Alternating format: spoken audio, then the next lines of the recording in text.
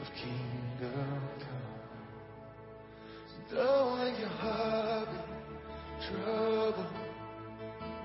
Hold your head up high, don't fear no evil. Fix your eyes on this one truth. God is madly in love with you. So take courage, hold on, be strong. Remember where our help comes from.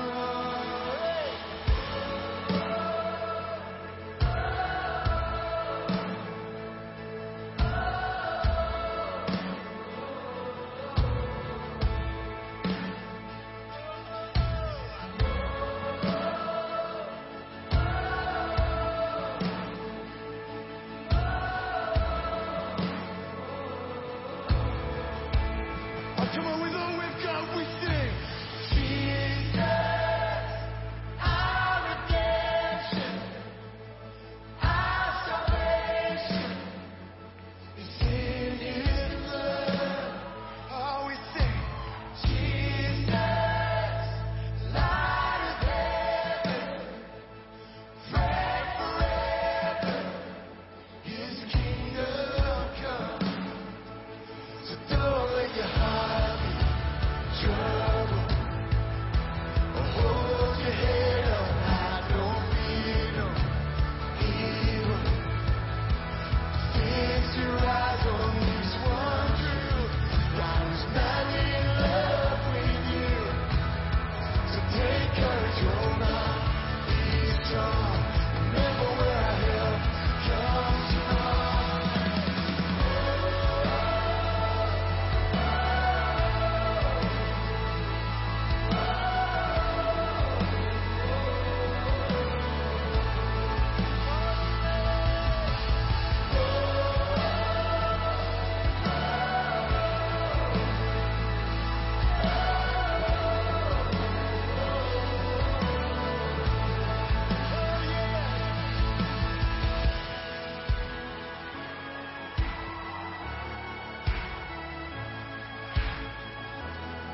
I got a feeling it's going to get rowdy.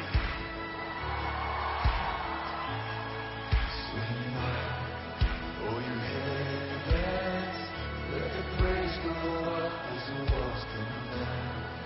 Oh creation, everything with breath repeat the sound. All these children, clean hands, pure hearts, good grace, good God. His name is Jesus. All right, good turn. Swing wide. Swing wide.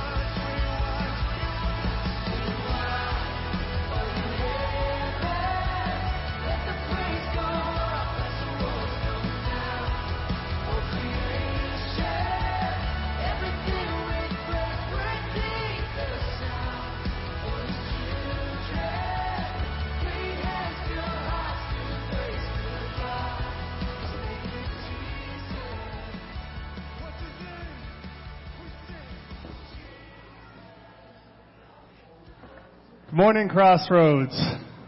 Thank you for joining us here this morning. For those of you who are watching online, we thank you for tuning in. Please drop a line in the comments. Let us know that you're joining us this morning. For those in the auditorium, would you please stand and worship?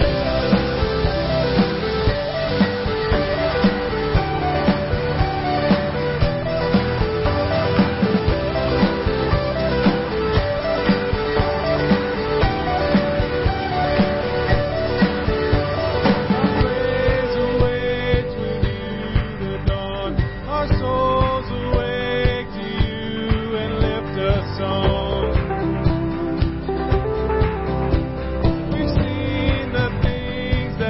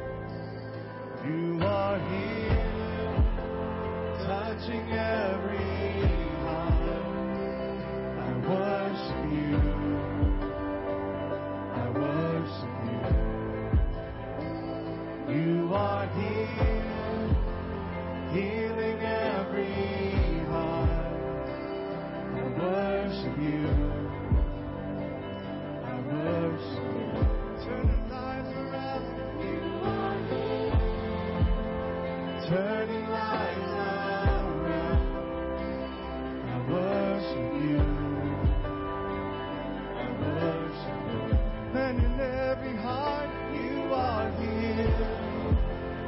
And in every heart I worship you. Yeah, I worship you. You are waymaker, miracle worker, promise keeper.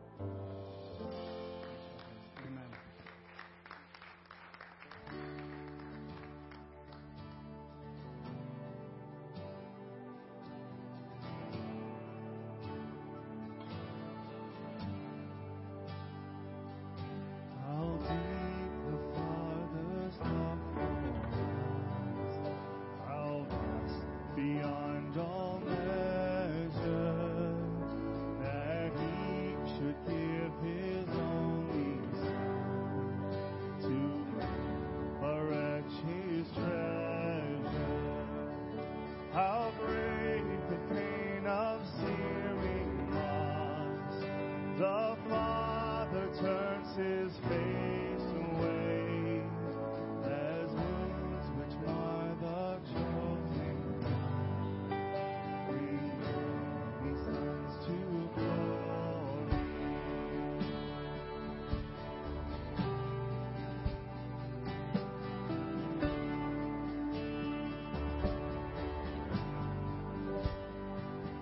Behold the man upon the cross, my sin upon His shoulders.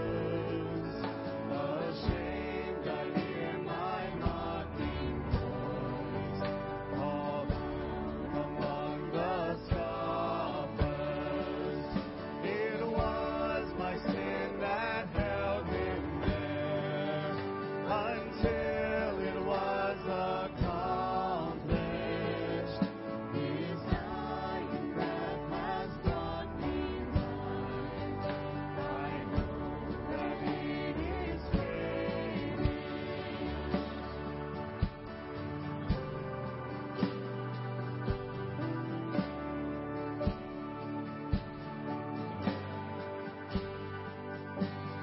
I will not boast in anything, no gifts, no power, no wisdom, but I will boast in Jesus Christ, His death and resurrection. Why should I gain from His reward? I cannot give an answer, but this you know with all my heart: His wounds have paid my ransom. Why should I gain from His reward? I cannot give an answer, but this I know with all my heart: His wounds have paid my ransom.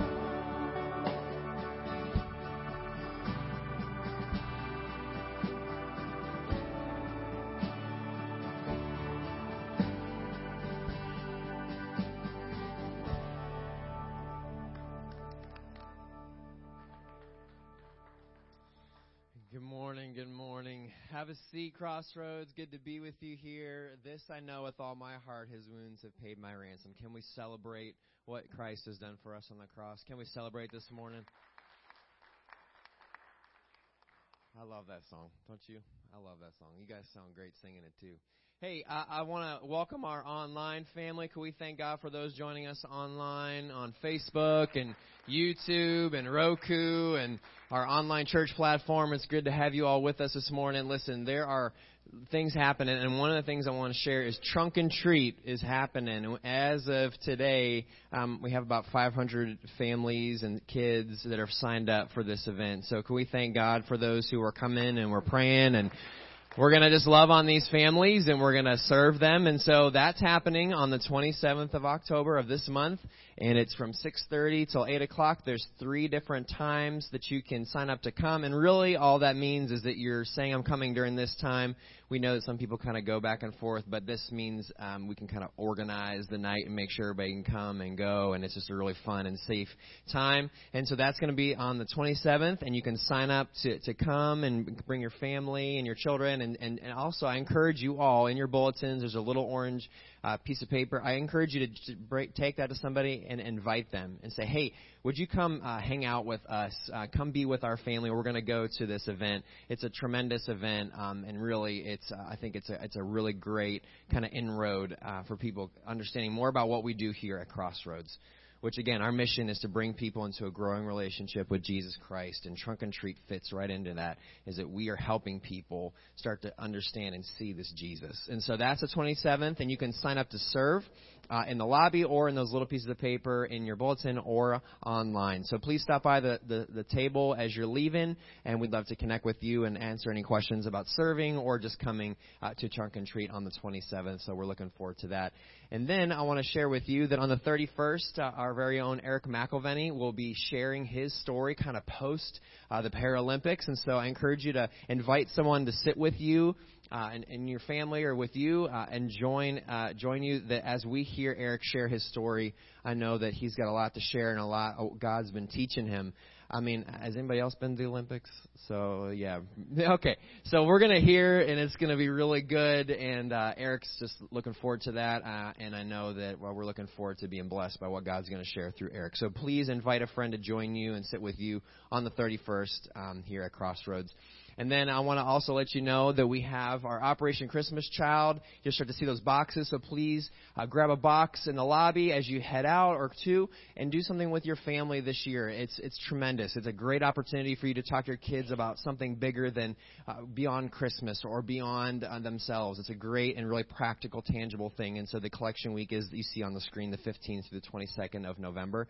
You can also check out more information about Operation Christmas Child on our website.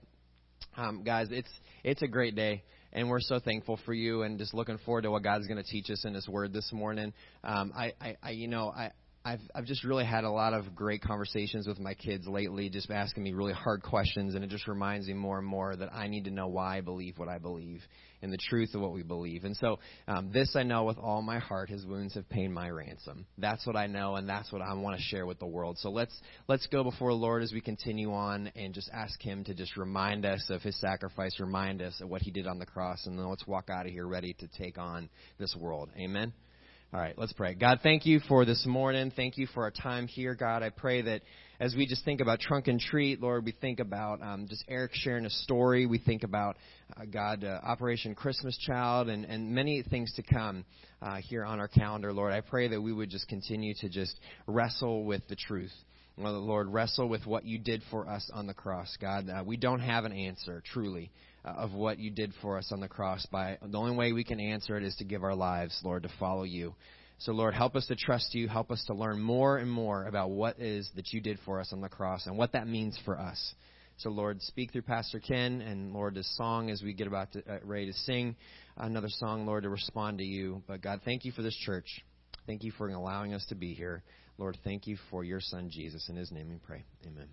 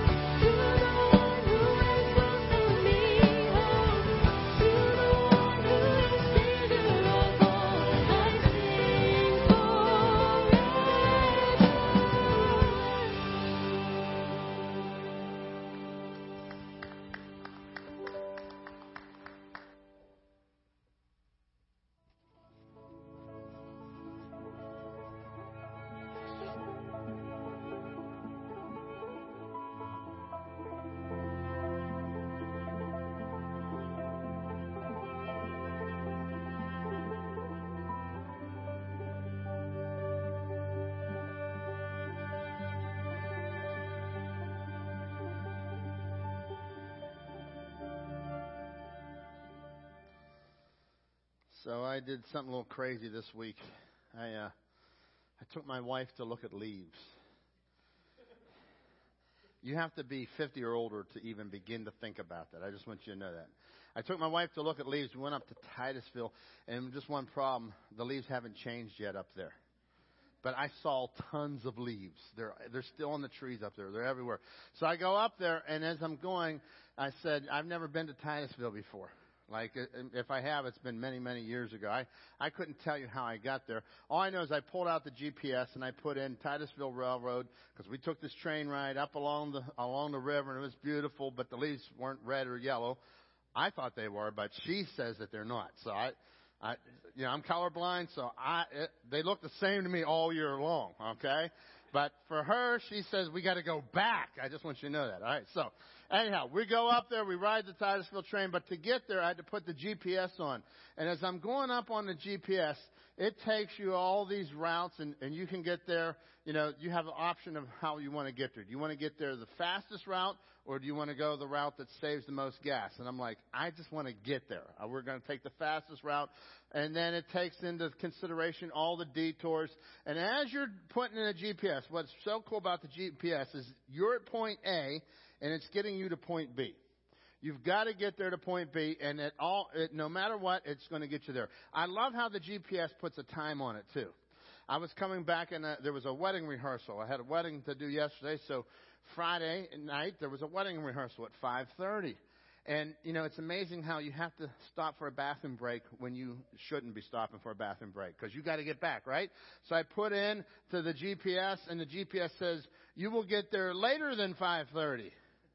And I'm like, okay, this is not good. And I said, I beg your pardon. I beg your pardon. We will get there by 5:30. It doesn't matter what that GPS says, right? So we're coming back, and I'm sweating it out. We're going to be late for this rehearsal. I'm like, I can't do this. This is crazy. And so as I go and I hit it, and you're coming down 79, it says, but if you want to take this route, it'll get you there 15 minutes earlier. So you just hit that little blue line over there, and man, I get there 15 minutes earlier, and I slide right in at 5:25, and they had the best wedding they ever had. I'll tell you what, man, it was wonderful. But here's the deal: when you are going from point A to point B, you got the GPS; it's taking you there. We've been looking at the life of Christ. You've been looking at 33 weeks we have studied from the book of Mark. 33 weeks from Mark chapter 1 when Jesus baptized him all the way up to Mark chapter 10.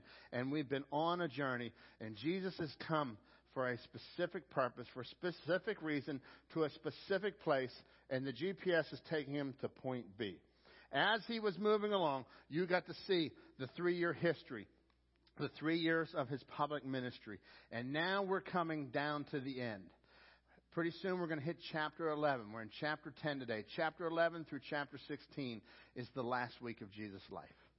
So we took 10 chapters on his life and ministry, and then you have 5 chapters that go through the very last week of his life, 7 days of his life. And so as we go down this, we are coming to the end, and we're seeing the GPS. And as you look at this, Jesus tried to tell them about the GPS. He tried to tell them about destination B. He tried to tell them where we're going, what's going on.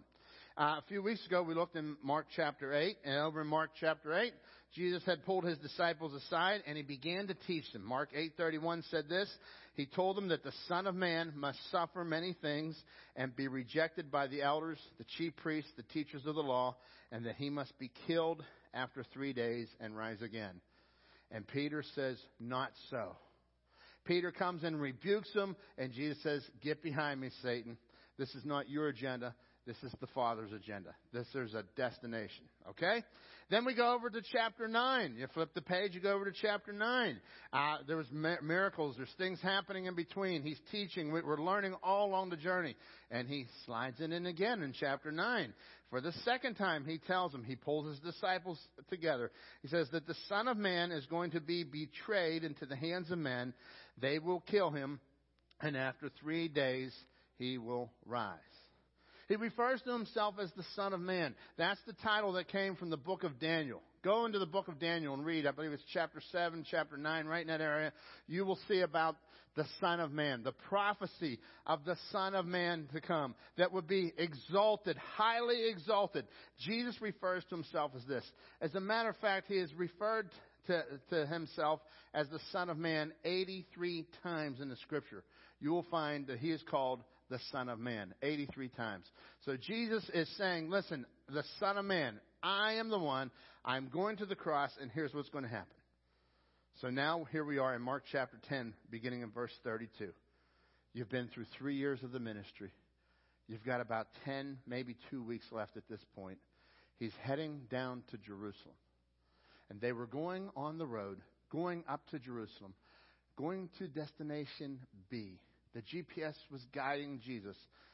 God's plan was guiding Jesus. And Jesus was going before them, and they were amazed. And as they followed, they were afraid. So they knew the tension that would mount in Jerusalem. They knew that was the epicenter of the scribes and the Pharisees. They knew this was the biggest opposition to the ministry of Jesus. They knew that they were out to get Jesus, but they didn't understand what was really going to happen. But as they're going, he's got his mind, his heart set. He's going to where God's called him to go. Then he took the 12 aside again, and he began to tell them the things that would happen to him. So, once again, he pulls the 12 quietly aside, and he's teaching privately to his disciples. Verse 33, "Behold, we are going up to Jerusalem, and the Son of Man will be betrayed." So now he makes it very clear. He starts to give a lot more description. We're going to Jerusalem. He gives them the place. He says he will be betrayed. They have no clue that it's Judas. They have no clue it's even one of them. But he will be betrayed to the chief priest and to the scribes. They will condemn him to death. This word, condemned to death, this told us that it was a legal term. In that day, basically Jesus was saying, I am going to die a criminal's death under the justice system, the criminal justice system. And they're standing there trying to take this in. They will condemn him to death and deliver him to the Gentiles. So now we see there's more to the story. It's not just the Jews, it's the Gentiles involved. Everybody's going to reject him. He's going to be going to the cross. This is what's going to happen. Then he gives more of a description. He says they will mock him. They will scourge him. They will spit on him. They will kill him. And the third day, he will rise again. He gives a detailed description of what's going to happen. And as he's doing this, I want you to catch this because Jesus understood about the point B. He understood, oh yeah, as he's healing healing people, feeding the 5,000, and you're watching this, sometimes you can think that point B was to go feed the 5,000. Point B was to heal the people. No. Those were all stops along the way. Point B was Mount Calvary, where he would go and pay the price for your sin. As a matter of fact, Luke tells us this about his determination to go to the cross. Over in the book of Luke, if you read in chapter 9, you'll see that Luke tells us how Jesus approached the cross. It says, "And it came to pass when the time had come for him to be received up," in other words, this was going to be the end for Jesus. He was going to go to the cross. "That he steadfastly set his face to Jerusalem." He set his face towards where he was going. He knew that he was going to be betrayed. He knew he would be mocked. He knew he would be killed. And he keeps his face towards Jerusalem. He's steadfast. He is not going to, you're not going to stray him from this. "And he sent messengers before his face. They entered a village of the Samaritans to prepare for him." Verse 53, "But they did not receive him because his face was set for the journey to Jerusalem." So you see this, Luke gives us a little description as he's telling you, getting ready for Palm Sunday. Palm Sunday is the next chapter here in the book of Mark. Luke's setting it up for you, and he says, listen, Jesus had his face set upon the destination. And he knew the suffering, he knew the pain, he knew the hardship that would happen. As a matter of fact, Jesus knew about that destination from eternity past. He knew about it whenever he left heaven to come to earth, and we celebrate this baby that came this Messiah that came as a baby. And when we celebrate that, he knew that, and right there alone, that was a gigantic step for God to become flesh and make his dwelling among us. Like that alone was enough to say, I don't want to go. But Jesus went all the way. That was not his destination. That was the beginning of his earthly life here on earth. He always existed. He was present at creation, and he comes down to the earth. He's born as a baby, lives a perfect human life, and now he knows the destination that he's going, and yet there's trials, there's problems. And he never once wants to abandon ship. As a matter of fact, over in Mark 10:45, he said it like this. And we're going to get to this verse in just a few moments. He says, but the Son of Man came to give his life as a ransom for many. He came to give his life as a ransom for you. That word ransom there, that tells us something. Jesus knew that he would be a ransom, and he didn't run away from it. He didn't abandon course because he'd be the ransom, because there'd be pain, there'd be suffering. And I want to encourage us today as believers, as followers of Jesus Christ, would you set your mind on what God is doing in your life? Right now, I know many are suffering with pain and trials and affliction. And the suffering is high. As a matter of fact, as we go through this book here, you have watched about the servant, and today it spins and it goes into the suffering. You go from servant to suffering. And so Jesus knew the suffering, but he kept his mind, he kept his face set to where he was going to go. And I want to encourage us. Listen, there's things in your life that are really hard. There's some health crisis that you're dealing with. There's a financial crisis. There's an emotional crisis. There's a relational crisis. There are problems. But I want to remind you that God has the destination B for you. He has it already figured out. He wants you to keep walking. You know, when that stop you made for those things, that wasn't your destination. Eternity is your destination. What God has in store for you. And so for Jesus, he's coming. His final destination was to go to the cross. And as he makes it to the cross, he is the ransom for many. Now this word ransom, check this out. The word ransom in its pure sense means in place of or a substitute. It was today we only hear the word ransom used like in kidnapping. If somebody's kidnapped, then there's a ransom. So they take what you want, and there's a ransom. So you have to pay the price of the ransom to get what you want back. That person that they stole, whatever it was, you pay the ransom. Well, in this day, it was used mostly in reference to freeing of a slave, to buy a slave back, or to free a prisoner. And so what would happen is, in order for you to have the in place of, for you to have the substitute. So in order to get that slave back, they would have to pay a price that would be equal to the slave. It would have to be equal to, if the prisoner had a debt, you would have to pay what was equal to the debt and then some to get that prisoner released. You would pay to get that slave back. And so this was the culture of the day.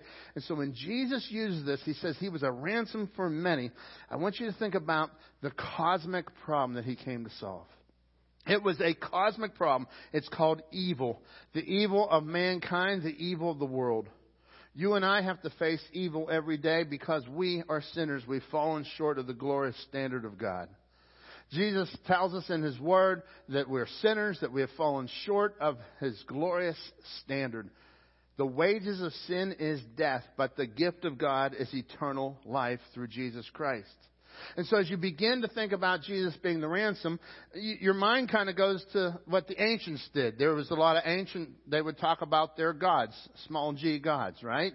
They would talk about how when the gods were angry, they would have to make a sacrifice, some sort of a blood sacrifice, if you will, so that they could be set free, so they could get what they want.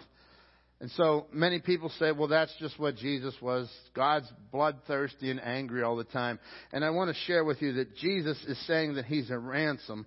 And it's not like anything else that you've ever seen. Because this ransom was God himself came to pay the price. You see, if you go and you read Homer, who talked about the Iliad by Homer, and you would read all about a God who demanded payment to release a child. But God says here, no. The demand for the payment, you can't even pay. So Jesus, God the Son, comes to the earth and pays your price. He paid the price. So for a cosmic evil, that big of a price had to be a cosmic solution. So Jesus, God himself, comes to the earth and he goes to the cross. And many people will say, well, if God's so loving, why couldn't he just forgive everybody? And I've heard people ask me this through the years. Why doesn't God just stand up and say, why did Jesus have to go through the suffering and the death? Why did he have to do that? Why couldn't he have just said, okay, everybody's forgiven? After all, didn't he go in creation say, let there be light, and there was light? Let there be day, and there was day. Let there be trees and vegetation and man and woman. He, by the very spoken power, he could do anything. But Jesus comes to this earth, and he has to die on the cross because love demands the price to be paid. You see, you just can't speak love. And if that's your definition of love is just to hear I love you, I want you to know that talk is cheap. Okay? Now, I think we should say I love you to our wives every day, right? We should say I love you to our kids. That is important. But I'm talking going a step beyond. Jesus and God himself did not say, hey, I love you from a distance. He came down and he pays the price. And we have to understand this. Jesus didn't have to die despite God's love.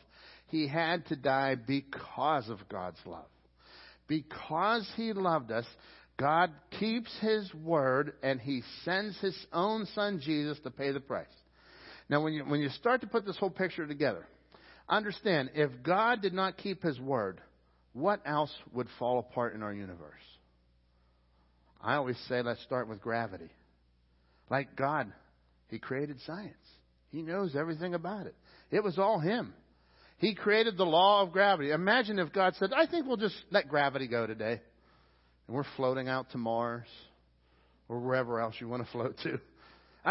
Could you imagine the total disruption of life could not exist.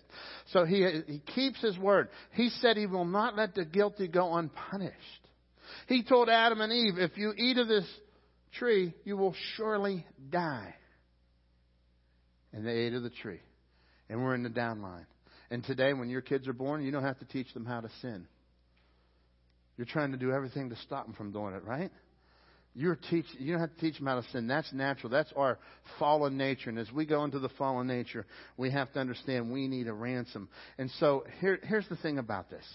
All life-changing love is a substitutionary sacrifice. You don't have love unless there is a sacrifice. You see, when you first started dating, you're like, oh, I love you. You're not even sure what you just said.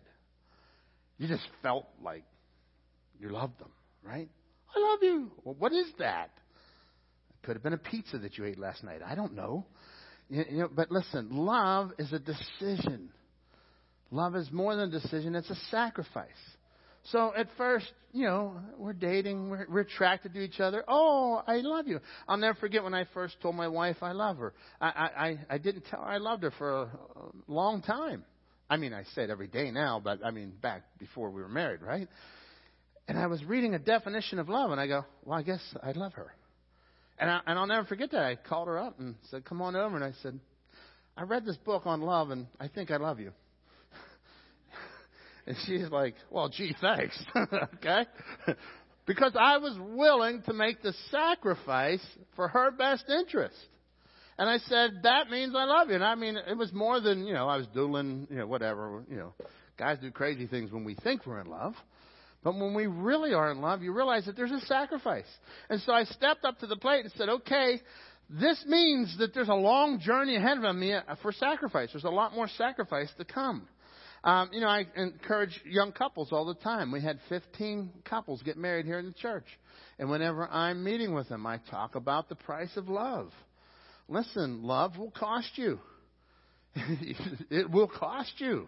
And it will keep costing you. That's what love is. Because you love and you give. There's an exchange. You give this person to meet their needs. And so you're going to be married to somebody. You give of yourself. And there's a price that has to be paid. So when Jesus came to this earth, listen, first of all, there was a legal issue.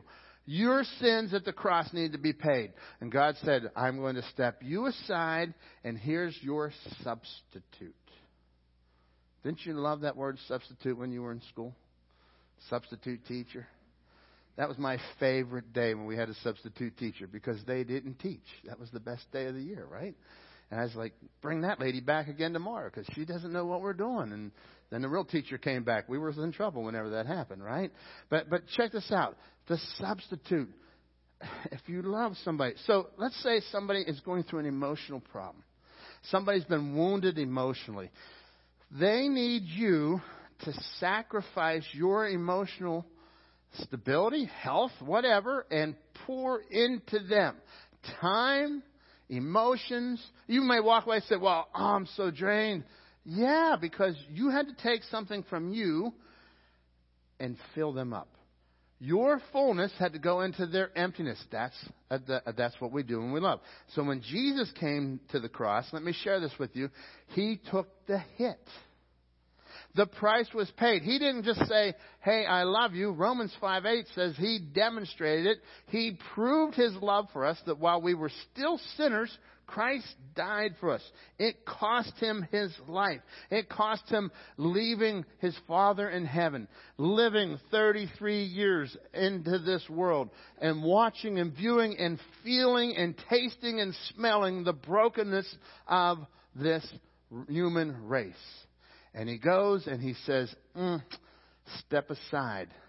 This is the substitute. And God the Father places God the Son as your substitute on the cross that day. I want you to think about being a parent. You know, when you're a parent, that costs you, doesn't it? Think about whenever that child is just a baby. It costs the mother everything. And last night there was a baby in the service. She was about the little boy, about 4 months old, and the mother said afterwards, "Well, it doesn't cost me anything but sleep." And I said, "Well, that's pretty big right there, right?" And I said, "Just hang in there. You're about ready to pay dearly. Okay? You will pay. It will cost you. It costs you your emotional.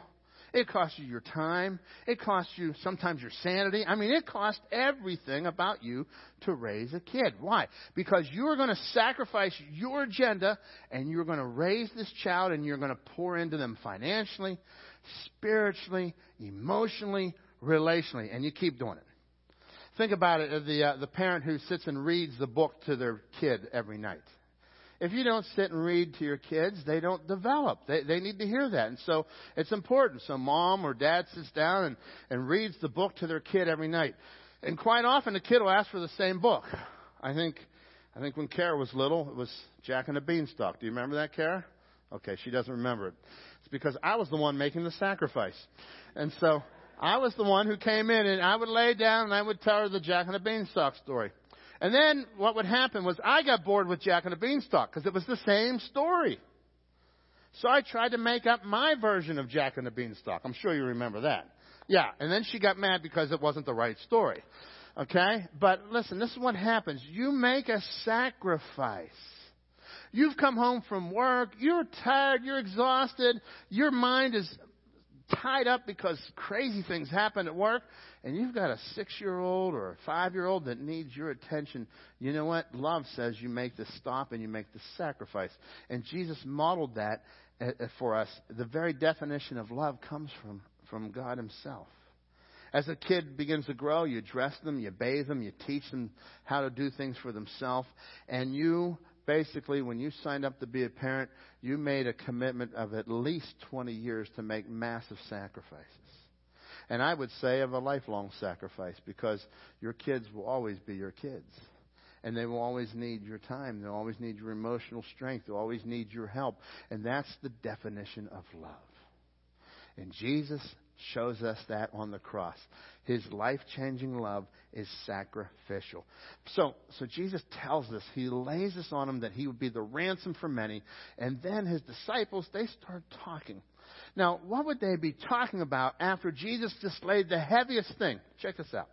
James and John, it's the sons of Zebedee, that's the sons of thunder, you read that in the Scripture, came to the teacher and they said, "Teacher, we want you to do for us whatever we ask." Now, isn't that cool?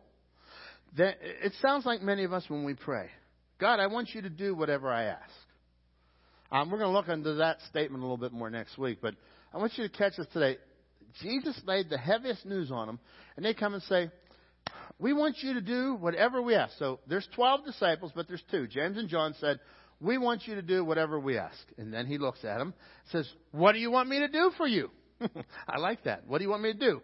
They replied, let one of us sit at your right hand and the other at your left hand in your glory. You want to sit at the left and the right. There's 12 of you, but you 2 want to be number 1 and 2, or number 1 and 2, whatever it is, right? At the left and the right.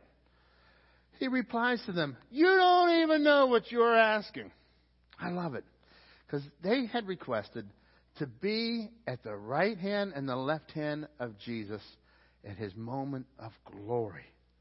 They don't have a clue what that means.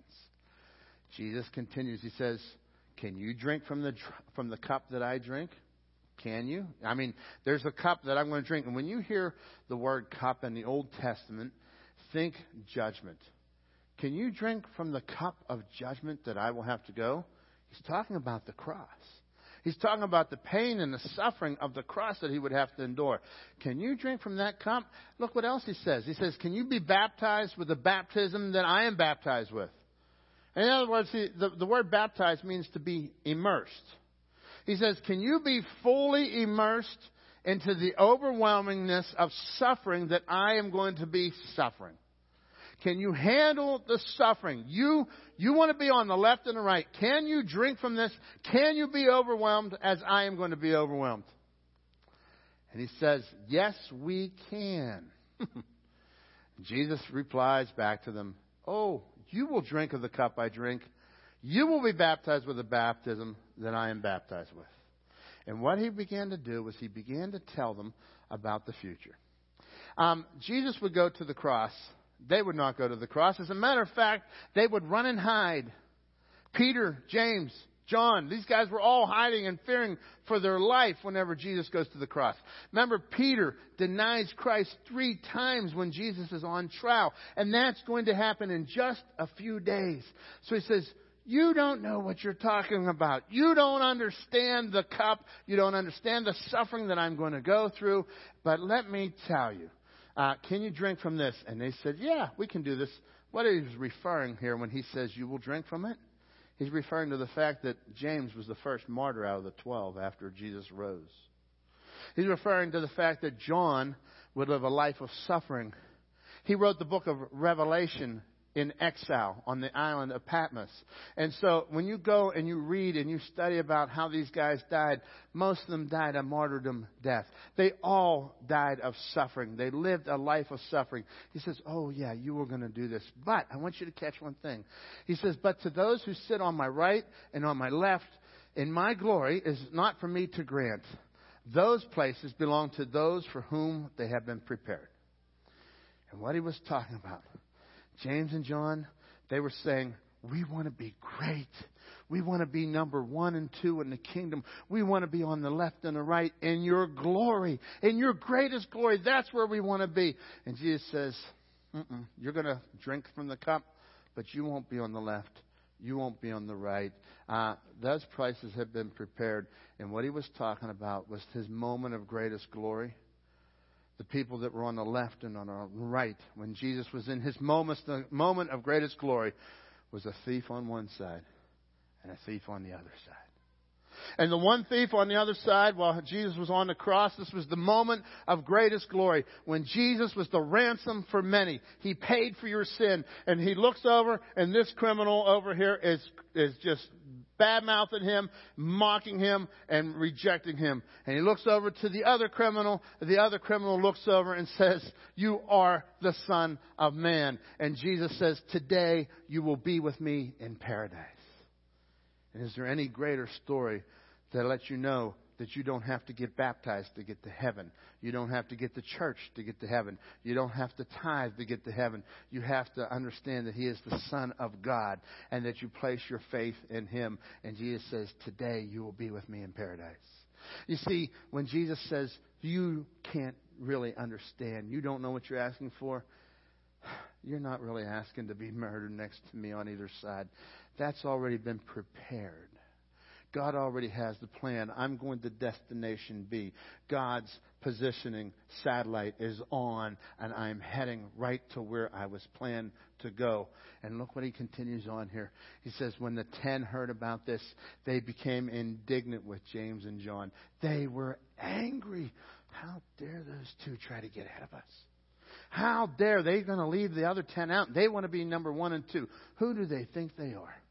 Jesus called them together and said, you know that those who are regarded as rulers of the Gentiles lord it over them, and their high officials exercise authority over them. He says, you know that when people want to get to the top in our world, they step on top of somebody and they go all the way up and they lord their power. Isn't that the same today?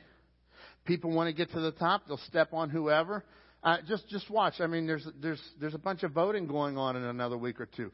You'll see all the stepping on everybody to get to the top, right? That's how the world system works. And Jesus says here, that's not for you. Not so with you. Yeah, it's your job. They told you to get higher. You make that guy look bad so that you get the promotion. You keep working, you outwork him, you make everybody else look bad, and you'll get to the top. And Jesus says, no, not so with you. He says, this is what I want for you. Instead, whoever wants to be great among you must be your servant. God designed them to be great. He wasn't picking on them and saying you shouldn't be great. He's saying, listen, if you want to be great, let me define greatness for you. Not so for you. Instead, whoever wants to become great among you must be your servant. And here he says, whoever wants to be first must be slave of all. The Gentiles, the rulers, the leaders of the world in our world today, they still say that you must climb all the way to the top. Jesus says the way up is down. And then he says this, for even the Son of Man did not come to be served, but to serve, and to give his life as a ransom for many. Jesus would model for us how to go up, and it was down. It was to die a criminal's death. It was to be mocked, to be spit upon, to be publicly destroyed. Your reputation is gone. Jesus understood that, folks. His reputation was destroyed on the cross because everybody said, who did he think he was? Except for the man on one side of the cross looks over and says, yeah, he's the Son of God. Except for a soldier that says, truly, this was the Son of God. Except for just a few, but most people said, this man, they destroyed his reputation. Today we live like this. Oh, our reputation means so much to us. There's so many things that mean a lot to us. But listen, I want to encourage you, keep your mind, your face set on the point B. God has a plan for you. Eternity, we will be there one day. We'll be in his presence with him. And that's the end of the road. Keep your mind. Listen, this job, that's not point B. That's a stop along the way. Your home, your family, your community. Listen, these are all places God's given us to work and to honor and to glorify him. Point B is the final destination that God is taking you. And today I want to remind you that Jesus was a humble sacrifice. He was not just a willing sacrifice, but he was a humble sacrifice. His way up was to the bottom, public mock and humiliation. He was the ransom for many. He was your ransom. One man, the man Christ Jesus, became the mediator between God and man. He became the ransom so that you could be set free. I love this picture. This picture describes for me, when I look at this describes for me my life, your life without Christ. We are held in bondage. We have been a slave to sin. We're a slave to the punishment of sin. We are a slave to have no good thing, because that's what evil produces. And Jesus says, step aside. Tie me up. Put me on that cross. I'll be the ransom. As a matter of fact, he said this. 1 John chapter 3, verse 16. John tells us this. He says, this is how we know what love is. Remember we talked about substitutionary love? Like real love is not just talk. John here tells us this is how we know what love is. Jesus showed it to us. You didn't even know what love was until Jesus did this. You don't even know what love is until you start to comprehend and believe and understand that He was your ransom. Jesus Christ laid down His life for us. And we ought to lay down our lives for our brothers and sisters. And so God has called us to be about point B. He's called us to realize that He laid down His life. We've got to go out and lay down our life. When's the last time we made a sacrificial, like a substitutionary sacrifice, like somebody in the church that needed something and you made a sacrifice for them of your time, of your finances, of your emotional strength? Listen, this speaks to me. I look at my life and I say, man, I have to reevaluate every day. God, what's my destination? Is my destination comfort? No, it's not comfort. Jesus, if it would have been comfort, He would have abandoned the cross. It's not about this feel-good Christianity that you hear out there, folks. It's about, listen, it's suffering all the way to the end. But on the other side of that cross, Jesus rises from the dead, and it's the most glorious. So today, we endure the suffering. But is your heart set, is your face set on the future, where God is taking you? I want to invite you to trust Jesus. He died on the cross.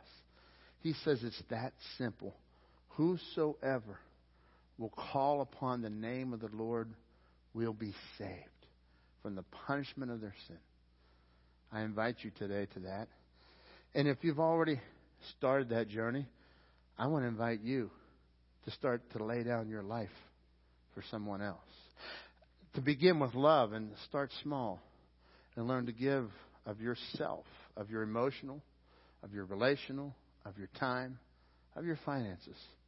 Whatever God places in your path, that you would lay down your life for somebody else. Let's close in prayer. With our heads bowed and eyes closed today, I want to take you to Jesus. I would say that today God has opened up your eyes. Maybe that's happened today. God's opened your eyes and you said, wow, I want to trust Him. He is the ransom for my soul. He died on the cross. He paid the price for my sin. And I'm going to trust Him. That's all He wants you to do is place your faith in Him. He doesn't want you to try harder. He doesn't want all those things that He'll produce everything else later in your life. He wants you to accept the ransom. He was your substitute. Instead of you, in place of you, Jesus died on the cross because you couldn't even pay it if you wanted to. And if that's you today, you say, Pastor Ken, that's me. I want to encourage you. Would you please open your heart and pray something like this to God? Dear God, I am a sinner.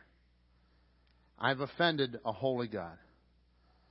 Lord, I need you. You died on the cross and you paid for my sin. You are my ransom. And I accept what you did for me. And I invite you into my life here today. Thank you, God, for what you've done in my heart and my soul. Help me to follow you for the rest of my life. And for others in here this morning, maybe God's speaking to you. Maybe you're going through some suffering and maybe God's saying, just keep your eye, just know, keep your face set on my plan. Those things that you have to deal with, that's not your final destination. Oh, they may be part of the suffering as we get to the final destination. But know that God is with you and He has a plan and He's not given up. Even when you don't see it, He's still working. Even when you don't understand it, He's still working. He's got the GPS. God's positioning is upon you. Father God, be with each person as we learn to love like you, to respond like you, to be walking in your light and to love our family, to love our neighbors, to love our community with that sacrificial, substitutionary love. In your name we pray. Amen.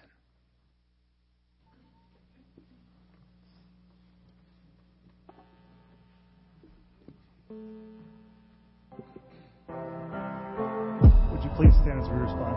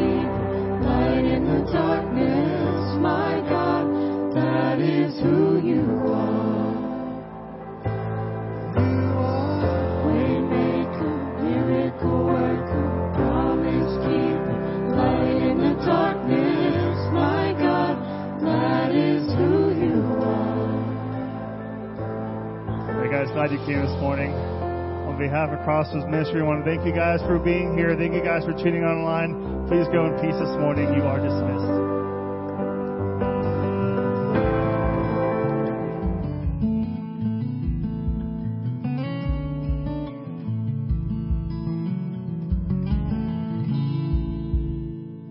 Let this dark room in silence fuel imagination. Tonight the stars shine bright and spell my name. The winter cold chill blows away and bonfire fire warms my heart. Under the night sky I'm drifting off. In the deep of the valley, your presence surrounds me.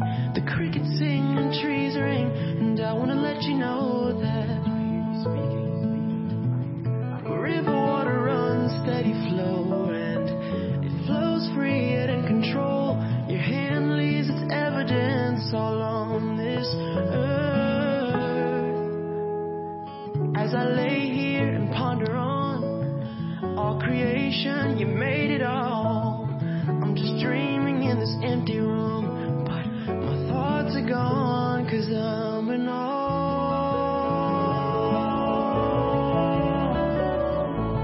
of your glory. I'm in awe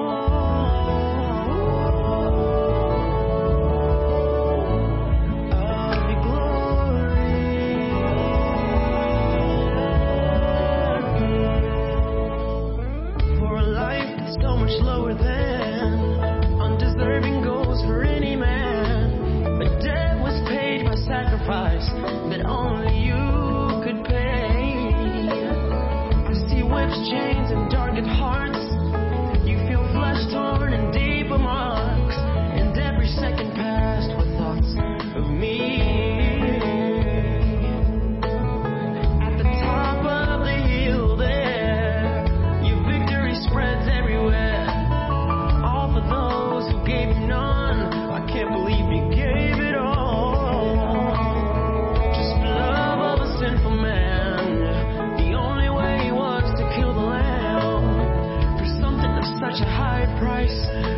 didn't even see it as a sacrifice.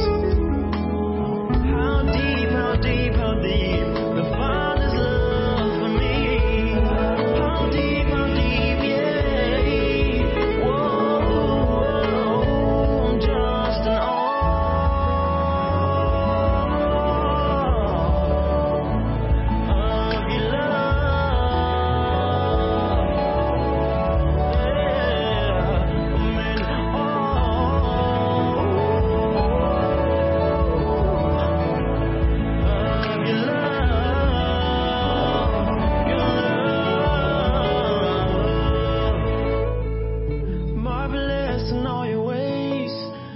beginning to the end of days. Those words I've heard all my life, and its truth and power will always remain.